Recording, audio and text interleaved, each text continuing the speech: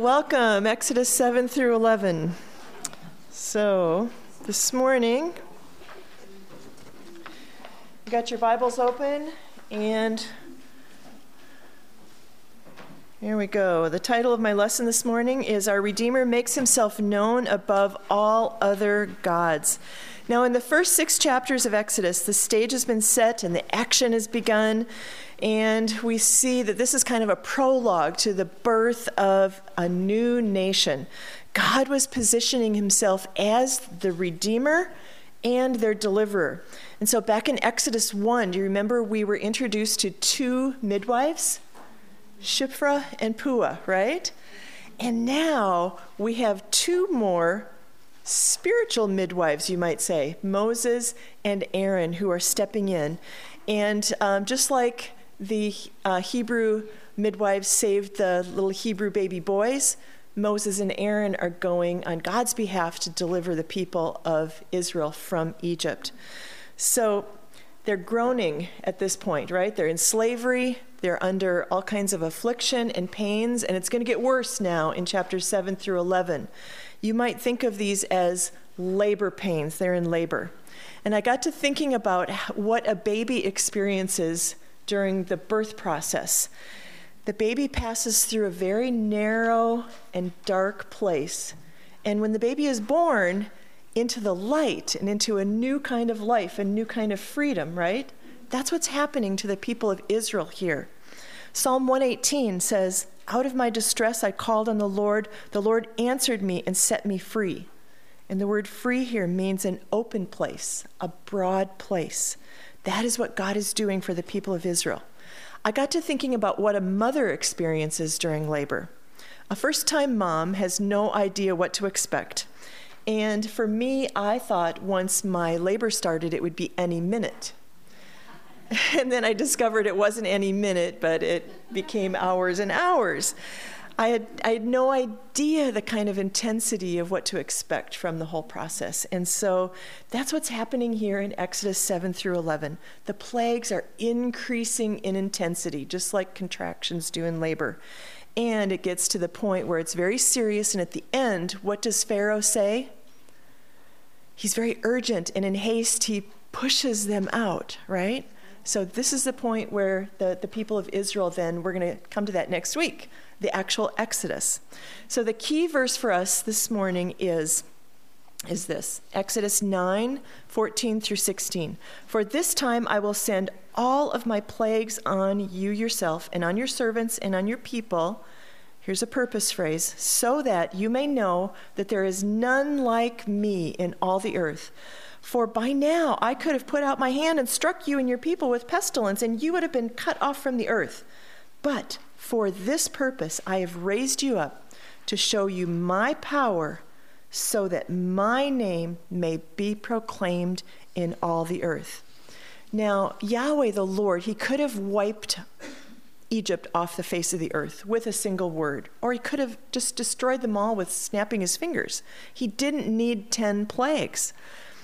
1 plague would have done it all. He could have just said, pestilence, boom, you're gone, done, my people are free.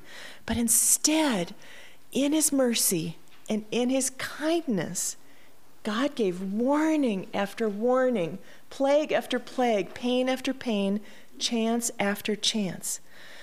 Yahweh is exactly who he said he is. And like Moses and like Pharaoh, like the people of Israel and like the people of Egypt, that is our greatest need. We need to know the Lord our God, Yahweh, and who he is.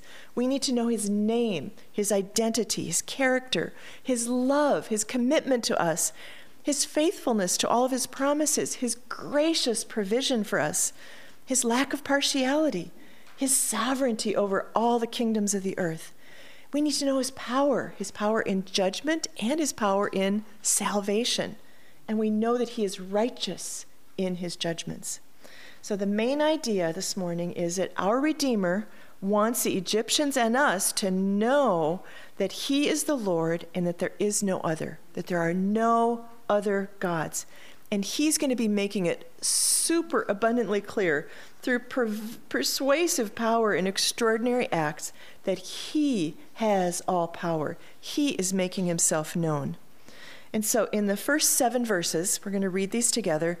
God is going to reveal himself to Moses as Yahweh, the one and only God. He had revealed himself already, but now Moses is going to go to Pharaoh, and God says, you are going to be like God to Pharaoh. So let's read this. The Lord said to Moses, see, I have made you like God to Pharaoh, and your brother Aaron shall be your prophet. You shall speak all that I command you, and your brother Aaron shall tell Pharaoh to let the people of Israel go out of his land.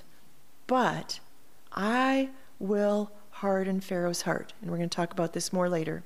And though I multiply my signs and wonders in the land of Egypt, Pharaoh will not listen to you.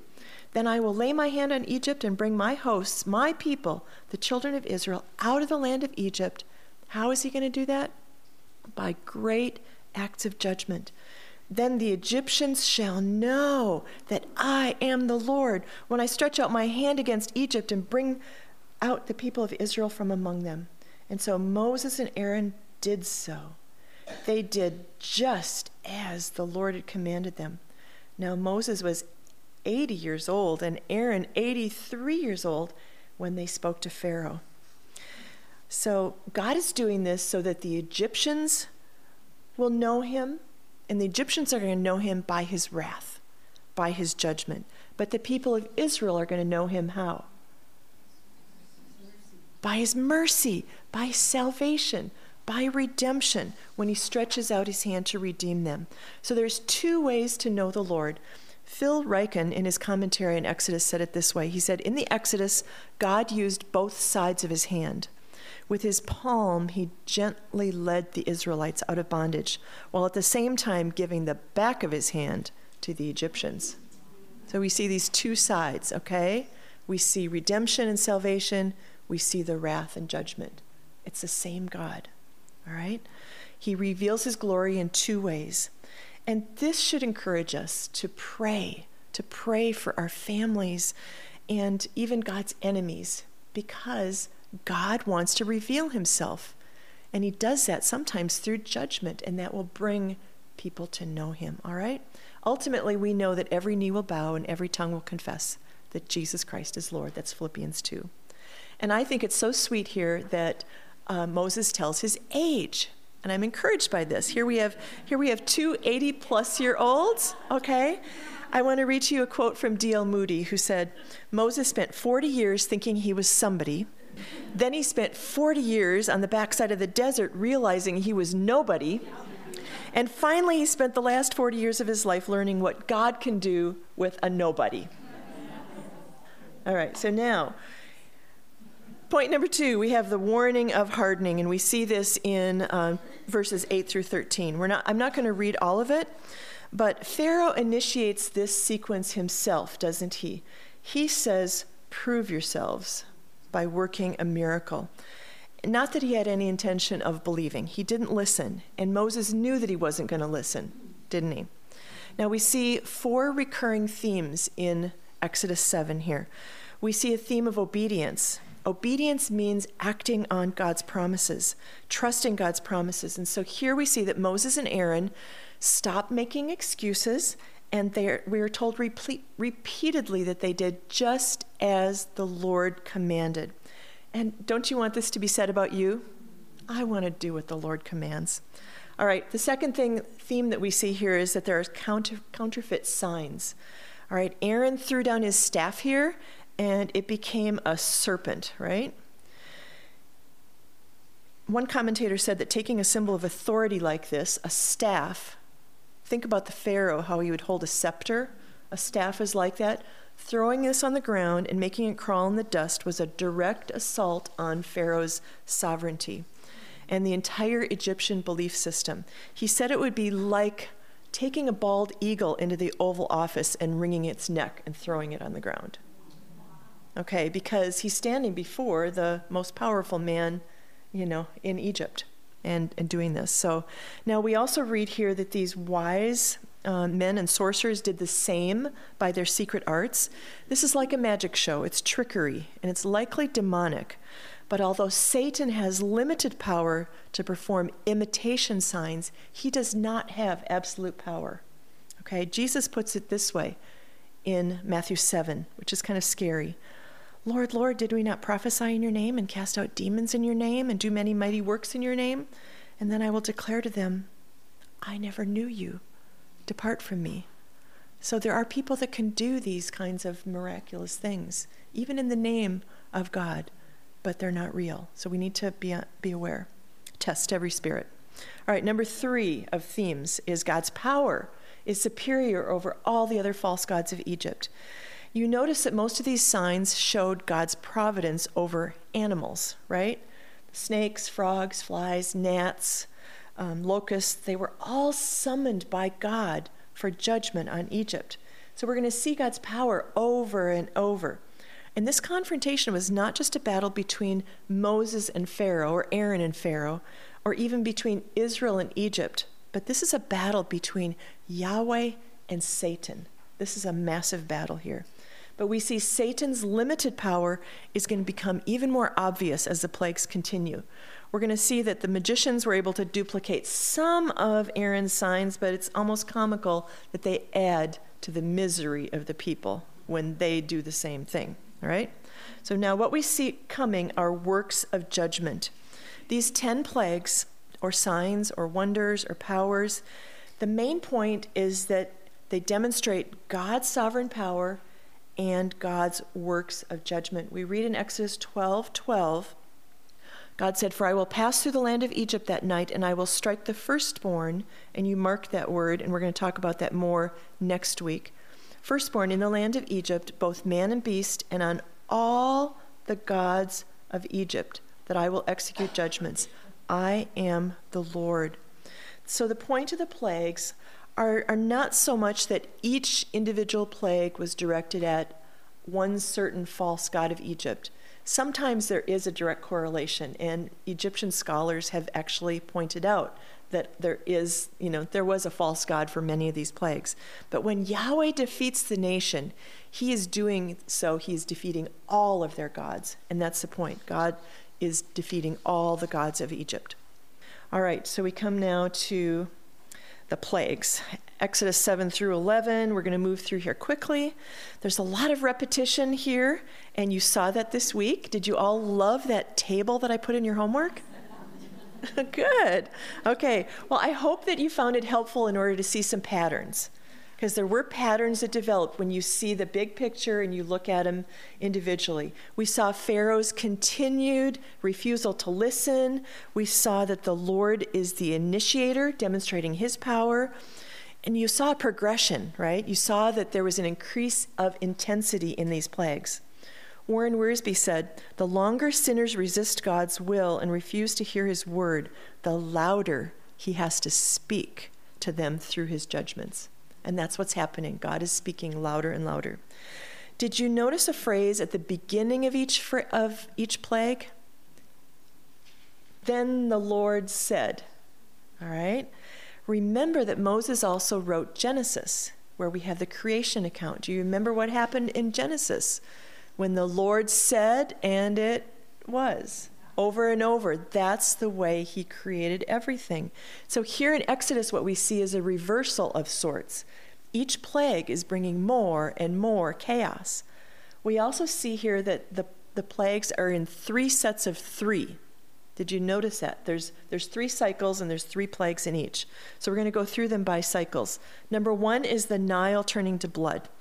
And you might have also noticed that the first in each of these cycles happens in the morning. All right? And it also gives with God giving a reason.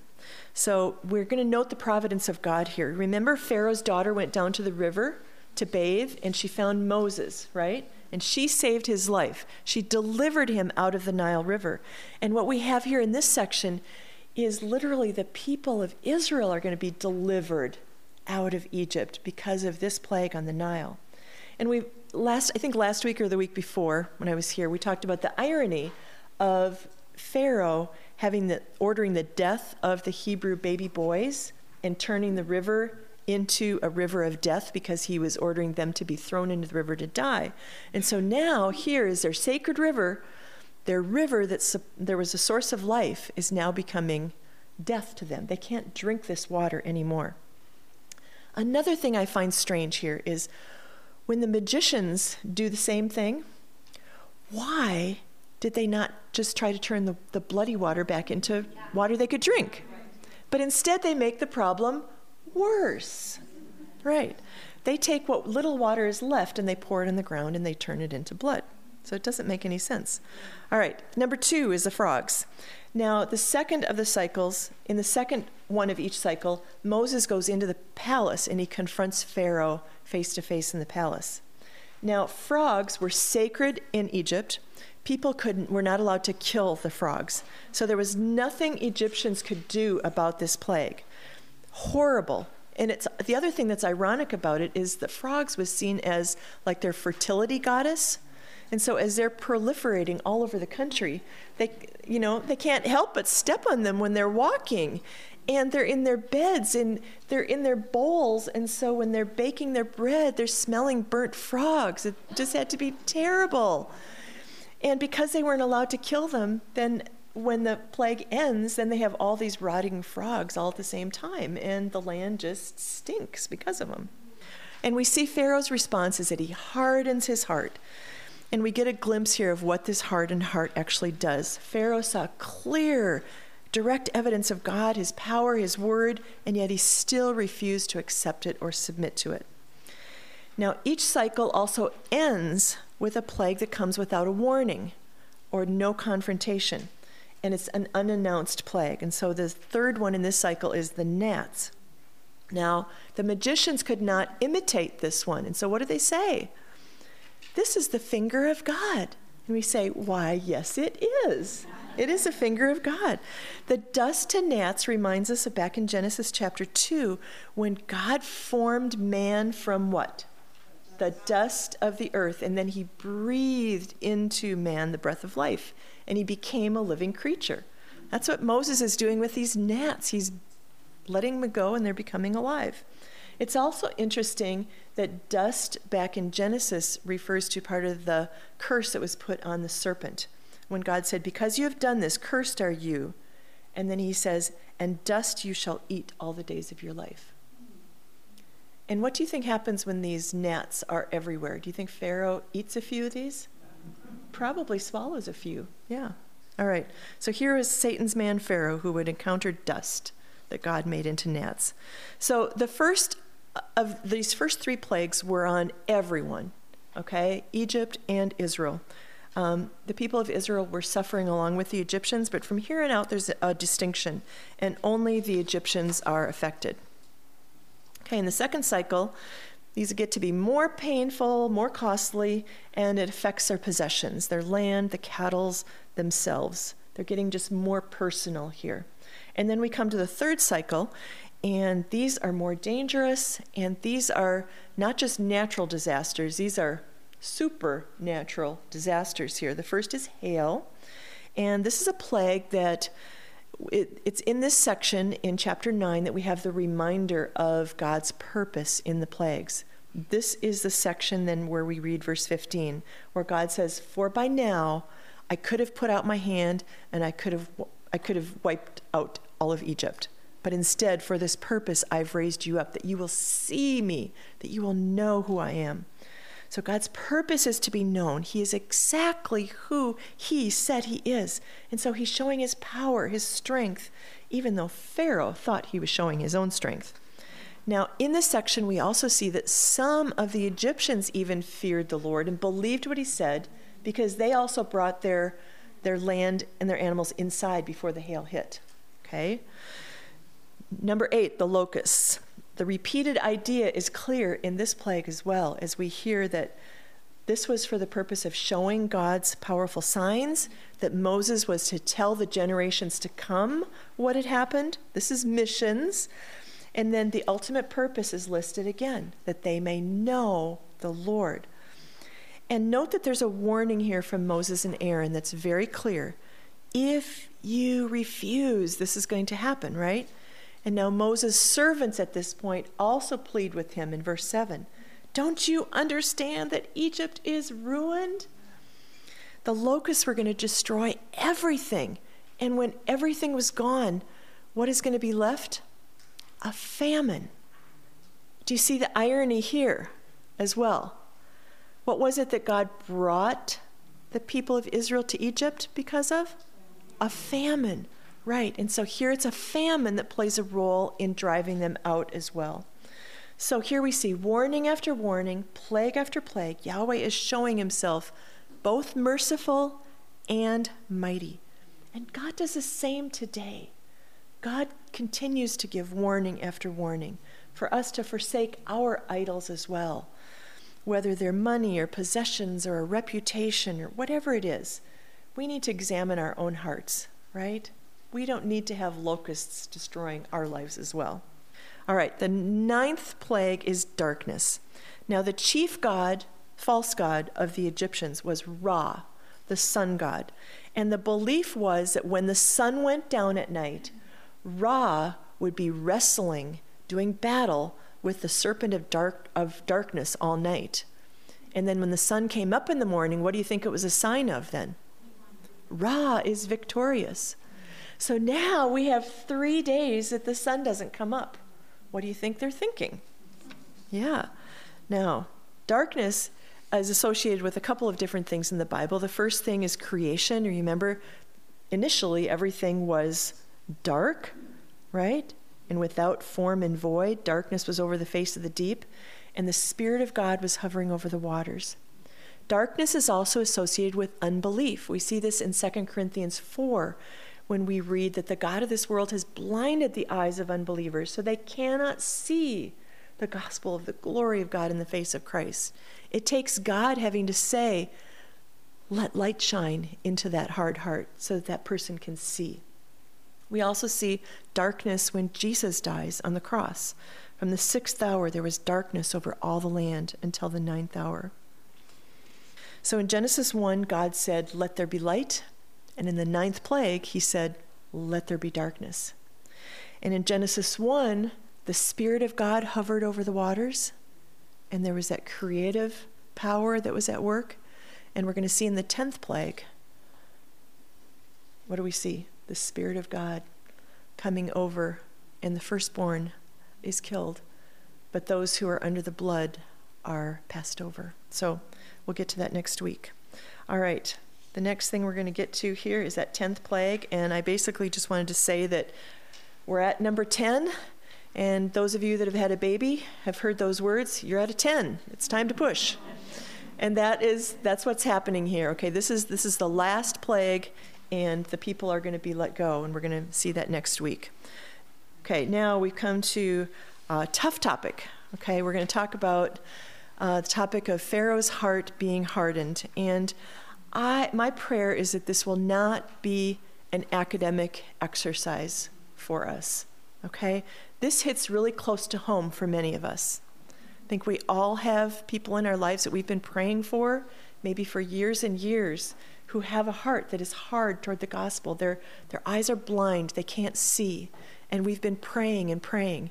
And I'm looking out here going, I know that for some of you, you have seen God answer prayers miraculously, even this fall.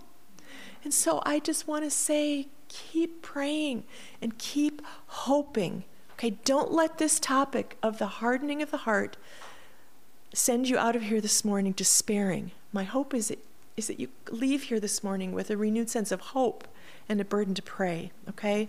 There is no hardness of heart that is too hard for God. God can overcome the hardest of hearts. And we have this promise in Ezekiel chapter 11. I will remove the heart of stone and give the heart of flesh. Okay, that is Ezekiel 19. And then Jeremiah 32. Nothing is too hard for the Lord. Nothing. So that should fuel our prayers for our families and friends with hard hearts. So our God is strong to save, and he is a God of mercy. And so that is our hope. If God had mercy on me, he can have mercy on any hard heart that is out there. Okay? Now, as I mentioned a week ago, we tend to think of someone who is hard-hearted as someone who is cold and cruel, but that's not the meaning of the word here. In the Bible, the heart refers to the mind, the will, and the intentions. And so when we read that Pharaoh hardened his heart, we understand that Pharaoh was reinforcing his resolve to defy God's command, and he was determined that he was not going to let the people go. So I want to look at another repeated phrase that you saw in Exodus 7 through 11, and that phrase is, as the Lord had said. Okay, we saw this over and over. Still Pharaoh's heart was hardened, and he would not listen, as the Lord had said. And I think I have those on your handout, all the different references that we saw. Now, when had God said this? God had told Moses way back before he even went to Egypt that Pharaoh would not listen. This was way back in Exodus 4:21. The Lord said to Moses, when you go back to Egypt, see that you do before Pharaoh all the miracles that I have put in your power, but I will harden his heart so that he will not let the people go. So Moses knew going in that God was at work underneath here. You might hear arguments that God's hardening of Pharaoh's heart doesn't start until the 7th plague, and that it's a result of his own self-hardening. Some commentators do take that view, but I think we can see from Exodus that that is not the case. God told Moses even before he went to Egypt, before he arrived in Egypt, Pharaoh, he said to Moses, Moses, this is what I'm going to do. I am going to harden Pharaoh's heart. He's not going to listen to you, but you still need to be obedient and go. You still need to say what I've commanded you to say, even though he's not going to listen to you. And that's exactly what happened, wasn't it, in this section. So even before the first plague, still Pharaoh's heart was hardened and he would not listen to them, as the Lord had said. Now, in your extra time section this week, if any of you got to it, or maybe you can go back to it later, there's a table in there where you could look at references to places where the Lord had hardened his heart, places where Pharaoh himself hardened his heart, or places where it says that his heart was hardened. And I would strongly suggest that you go back and you look at that. But the point here is that whether it says that Pharaoh hardened his heart, or that his heart was hardened, or the Lord hardened his heart, in each case, it was as the Lord had said. He said, I will harden Pharaoh's heart. And so on Sunday, Pastor John said, the word for is like a drill bit. Remember, he said it's a drill bit, and we just dig down deeper and understand the reasons why. And so behind all the action here that's going on, behind all the hardening is the plan and the purpose of God. Hardening is not described as God's response to Pharaoh's actions, but as sovereign rule over Pharaoh. The sovereign will of God is happening here. He softens and hardens hearts as he pleases. Proverbs 21 says, the king's heart is a stream of water in the hand of the Lord. He turns it wherever he will. Every way of a man is right in his own eyes, but the Lord weighs the heart. So here we see a tension, don't we, between the sovereignty of God on one hand and the responsibility or the accountability of man on the other. We see these two truths that are here, and this is really difficult, because how can it be true that if God is in charge of everything, that we can still be held responsible for our actions? This is really difficult, and commentators and really smart people call this a mystery. A lot of people try to solve the mystery by taking one at the expense of the other. And I would caution you, sisters, don't do that. Both things are true, and we can see the truth from Scripture. So don't throw one out and hold up the other one. Just leave it as a mystery, okay? We see that God was sovereign over Pharaoh's heart, but not in a way that took away his own personal responsibility. A couple of times you read, didn't you? Yet Pharaoh sinned and hardened his heart, right? Pharaoh was being held responsible for his actions and his activities because they were his own actions. Pharaoh in his hard heart continued to do what he wanted to do. Now, in Romans 9, Paul tackled this topic. And so that's where I want to go. And on your handout, I printed out this passage of Scripture for you. We're going to start in verse 11, where Paul writes of Jacob and Esau. He said, "Though they were not yet born and had done nothing, either good or bad, in order that God's purpose of election might continue, not because of works, but because of him who calls, she was told, the older will serve the younger. As it is written, Jacob I loved, but Esau I hated. What shall we say then? Is there injustice on God's part? By no means. For he says to Moses, I will have mercy on whom I will have mercy, and I will have compassion on whom I have compassion." Now this is Exodus 33:19, and we're going to get to this after Christmas. But this is a passage where Moses says to God, "Show me your glory." And God says, "You can't live and see my glory, but I'll put you in the side of a rock. And this is how I'm going to reveal myself to you." This is what he says. This is who he is. Paul goes on, "So then it depends not on human will or exertion, but on God, who has mercy. For the scripture says to Pharaoh, for this very purpose I have raised you up, that I might show my power in you, and that my name might be proclaimed in all the earth." And this is Exodus 9:16. "So then he has mercy on whomever he wills, and he hardens whomever he wills." So Paul is pointing to the freedom of God in mercy, that he can show mercy to whoever he wills. And then he points back to Exodus and he says, and he can harden whomever he wills. So what does this mean? People who are hardened against God are really guilty. They bear responsibility. They really are at fault, and they really are deserving of judgment. And our fallen human minds demand an explanation for how this can be. How can we be held responsible, have real guilt, but God decides who is hardened? So Paul then goes on. He says, he raises, this is the objection. "You will say to me then, why does he still find fault? For who can resist his will?" That's the most common objection that we hear, isn't it? How can you hold me responsible? So how does Paul answer? He says, "But who are you, O man, to answer back to God?" Okay, God has the freedom. Who are we to answer back to God? His answer here is that mercy and hardening are both unconditional. We come from what? He says, has a potter no right over the clay to make out of the same lump one vessel for honorable use and another for dishonorable use? What if God, desiring to show his wrath and to make known his power, has endured with much patience vessels of wrath prepared for destruction, in order to make known the riches of his glory for vessels of mercy, in which he has prepared beforehand for glory? Even us whom he has called, not from Jews only, but also from the Gentiles. As indeed he says in Hosea, those who were not my people, I will call my people. And her who was not beloved, I will call beloved. And in the very place where it was said to them, you are not my people, they will be called the sons of the living God. This is God's amazing mercy. And so Paul's emphasis is here that it's not on the makeup of the clay. It's not who we are in our nature. Okay? It's up to God who decides.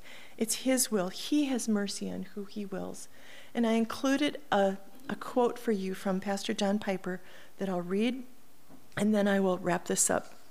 God hardens unconditionally, and those who are hardened are truly guilty and truly at fault in their hard and rebellious hearts. Their own consciences will justly condemn them.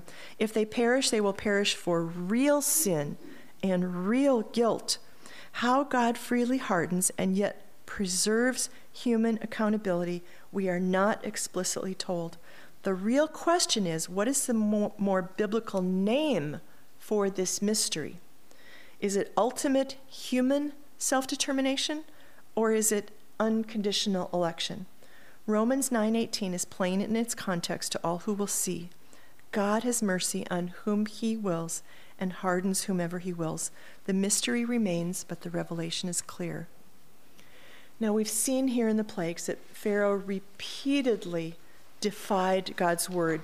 We see how he deserved judgment, but we also see God's patience. God repeatedly offering Pharaoh the opportunity to repent and obey. And secondly, we also see, and it's important for us to see this, that Yahweh is working out his sovereign plans to redeem his people and to put his glory on display for Pharaoh and for all the people. So God is not at the mercy of Pharaoh or his heart. The outcome is never in doubt here, even though Pharaoh keeps defying God's word. In fact, God uses even Pharaoh's heart to accomplish his purposes. J.I. Packer said, "People treat God's sovereignty as a matter of controversy, but in Scripture, it's a matter of worship." And that's where I would want to leave you, is that, ladies, it's a matter of worship that God has mercy on us. It's a mystery. Why did God have mercy on me? That should cause me to worship, and it should also drive me to my knees to pray for those that I know that still are blind.